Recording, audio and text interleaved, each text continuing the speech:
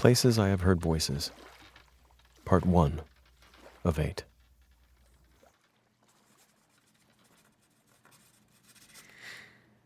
I'm in a museum store trying to find a gift and also trying to remember the lyrics to a song I knew when I was in grade school. It was a music video with Tracy Ullman where she plays a young mother imagining that she's married to Paul McCartney. That can't be right. I'm saying to myself, that can't be something real. The longer I live, the less of my life I remember. I happened across this museum when I pulled off the side of the highway to find a bathroom, and I saw a house painted bright blue with a sign on it that said, Pauline Maxwell Selig Museum. And now I'm standing in what was once a living room where they sell prints and mugs and t-shirts. It's clear that Pauline Maxwell Selig was a beloved local character wherever I'd found myself. It's run by an older man who seems to live here and whose connection to Ms. Selig is unclear. And then the museum includes a few sculptures on the backyard patio, all of which look like unfinished fertility goddesses, painted every color of the crayon box, and some paintings on small canvases.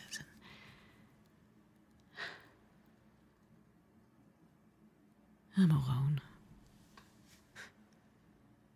I mean, I had planned to take the drive with a friend, but due to the state of the world and some unfortunate accidents that do not need further illumination, I wound up with the keys to a car that is not my own, and I set forth solo. I don't mind it most of the time. I mean, I think of myself as someone who thrives with time on my hands. I will be very good at being retired. The catch is that I do more thinking than is probably healthy. I think a lot about how things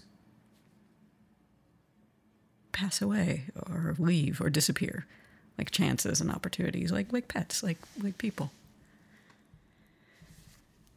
And I'm buying a mug. Oh, God, I don't need any more mugs. My apartment is shitty with mugs. This mug is overpriced, but really anything purchased in this house/museum is charity work. It has a picture of Pauline Maxwell Selig's face on it. She has a shock of short white hair and bright blue eyeshadow and purple lips. She looks like the sort of person that always makes her eyes wide before somebody takes her picture. Made. My verb tenses are perpetually being revised on the fly. That man, James, who runs the shrine to Pauline Maxwell Selig, he asked me if I have exact change because the little dongle that takes credit cards has been touchy lately. I do not. We decide to suffer through the experience of trying to get internet connection and swiping my card over and over through his phone, which looks, frankly, older than he is. I do not tell him that it might not be his Wi-Fi. That's the problem.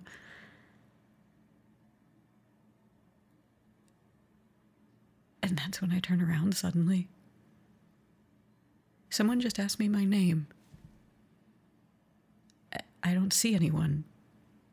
I turn back to James, and he's looking at me as if he's confused.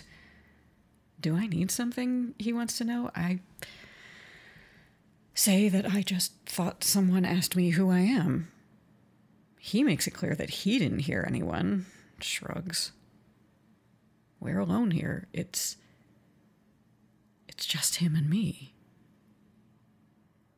Well then, he says, hands me my card. Who are you?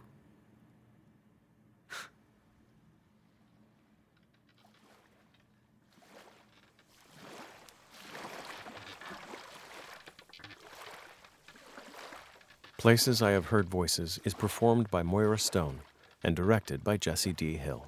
Sound design and production by Sean Elias Reyes. Places I Have Heard Voices is written by Matthew Freeman. This is a Theater Accident production.